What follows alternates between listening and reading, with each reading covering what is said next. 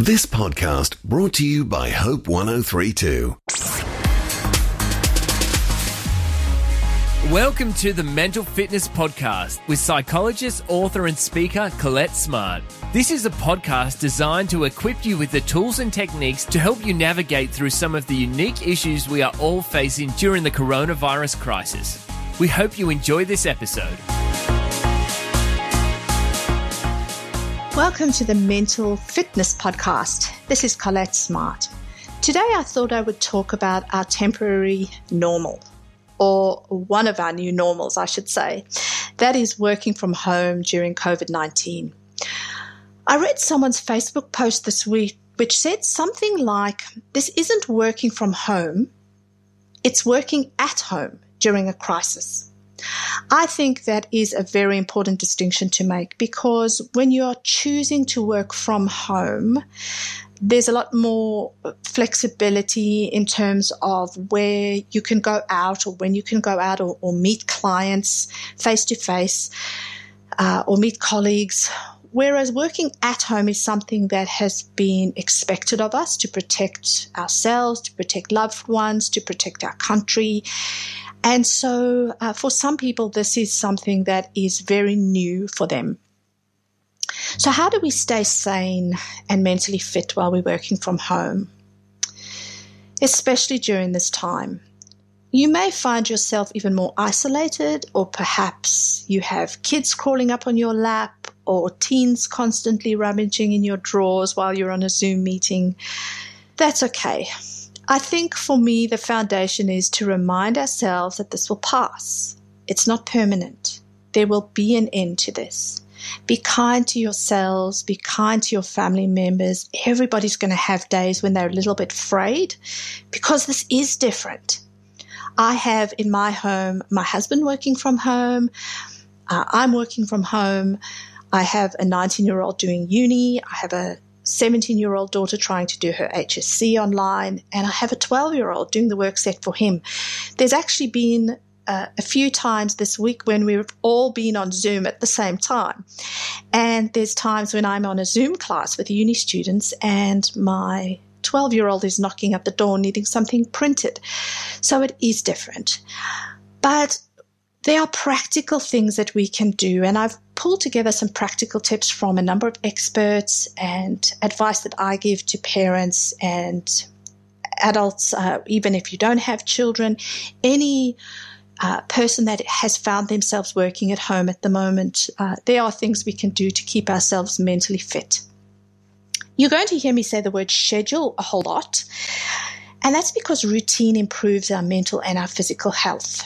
I actually recommend that we write down or diarize a kind of skeleton, really. It doesn't have to be minute by minute, but something that is a schedule or a routine for what your day or your week is going to look like for you. Something that you might follow if you were at work, perhaps, but also expect that your schedule is going to disintegrate on some days. It is going to not go to plan. That's also okay. But being flexible, but seeing that you have a schedule can help us just to feel as though we have a structure for our day.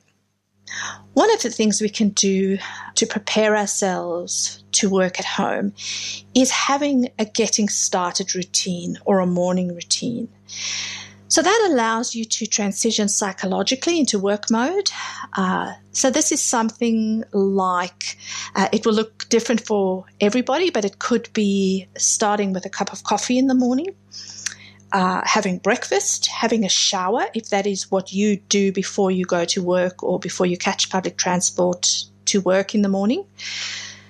Getting dressed. There's a bunch of memes. I love some of these hilarious memes that are going around. One of them is something like, make sure at night that you get out of your day pajamas and get into your night pajamas to get ready for bed. And that is hilarious. We've all had days, I'll confess, where I have worn my pajamas.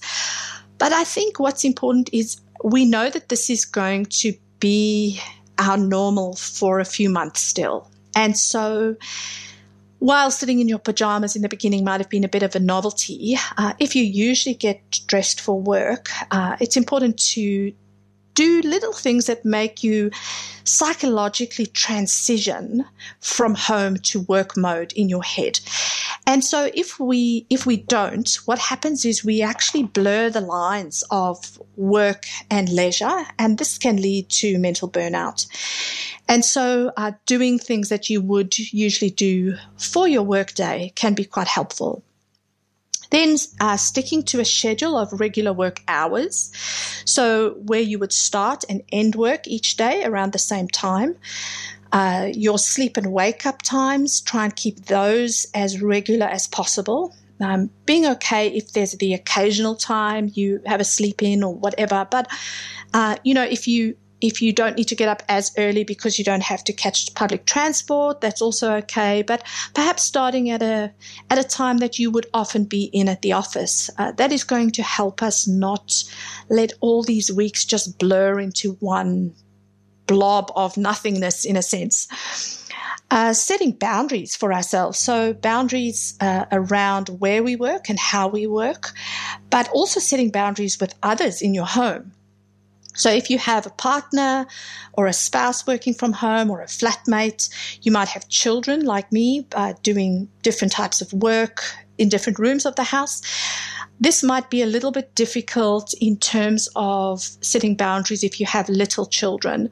And so, that is the time that I say it's okay if you're on a meeting and you need to use that period of time to pop on a video or something for them that is scheduled in their day, or have a note on the outside of your door that says mummy's on a meeting or dad's on a call. Also have a physical workspace, a clear designated workspace that is your home space, that is separate to your workspace. Because the reason why I say this is because if we don't have designated spaces for work, again, that blurs the lines between what's relaxation and chill time compared to what is work time.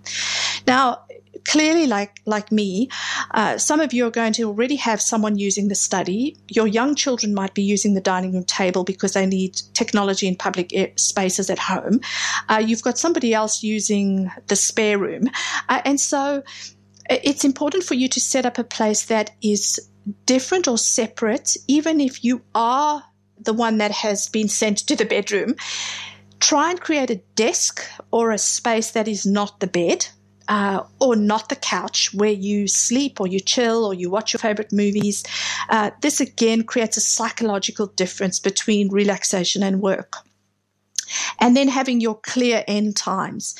Now, I get that some parents will be needing to help their children with schooling. We're going to talk about that in another podcast. But so for you, your work time might have shifted. It might have ended up being you do most of your work during the evenings.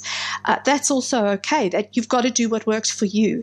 But also make a designated start and end time for yourself then as well, so that you also have clear times for relaxation. Scheduling breaks, that's part of your relaxation. Put those into your diary. If we're self-isolating, we need to still be able to go out and exercise. Just go for a walk. If you have a dog, walk the dog. Do something that gets you outside. Seeing green time is actually really good for ourselves mentally. Schedule times when you're doing things that you enjoy. You might want to do some of the things you've put off around the house. Put those in your downtimes. Remember to eat well during the day and drink water. That's something I have to remind myself to do. Not drinking endless cups of coffee.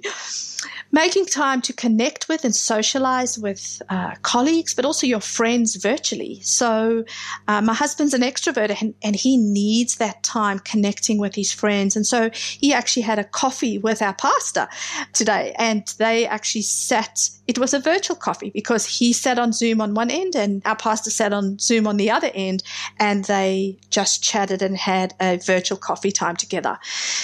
Manage your and your other colleagues' expectations. So having that clear end time is also important, that people aren't expecting you to answer emails or you're not expecting that of others at 10 p.m. And then, of course, one of the arms of resilience that was recognized by Emmy Werner and some of her associates, it's now the late Emmy Werner, decades ago, she said spirituality is a part of what builds resilience. And so making time to meditate, to pray, to practice gratitude, put those into the start or the end of your day. Look after yourselves and maintain your mental fitness during this time. If you've found this episode of the Mental Fitness Podcast helpful, we'd love it if you could leave a rating and review, and don't forget to subscribe. Please join us next episode where Colette will be sharing more great tools and techniques. See you then.